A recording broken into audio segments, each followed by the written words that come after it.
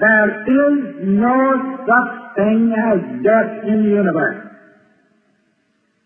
That which seems to be so is but a change of garment which the individual experiences.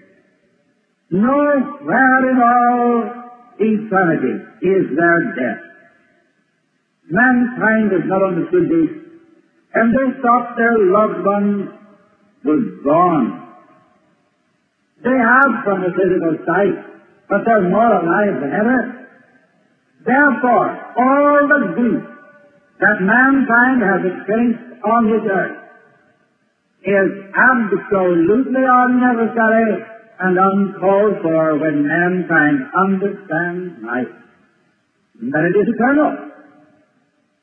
Because you change your body, the dense body, which we call the physical body, for a finer one which is invisible to the physical sight, is no reason why you should call it death.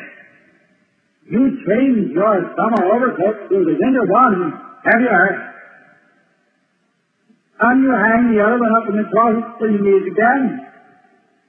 Well, instead of hanging up your present body when you discard it, you allow it to disintegrate.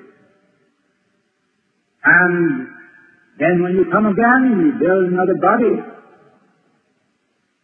Therefore, life is doing all this for you.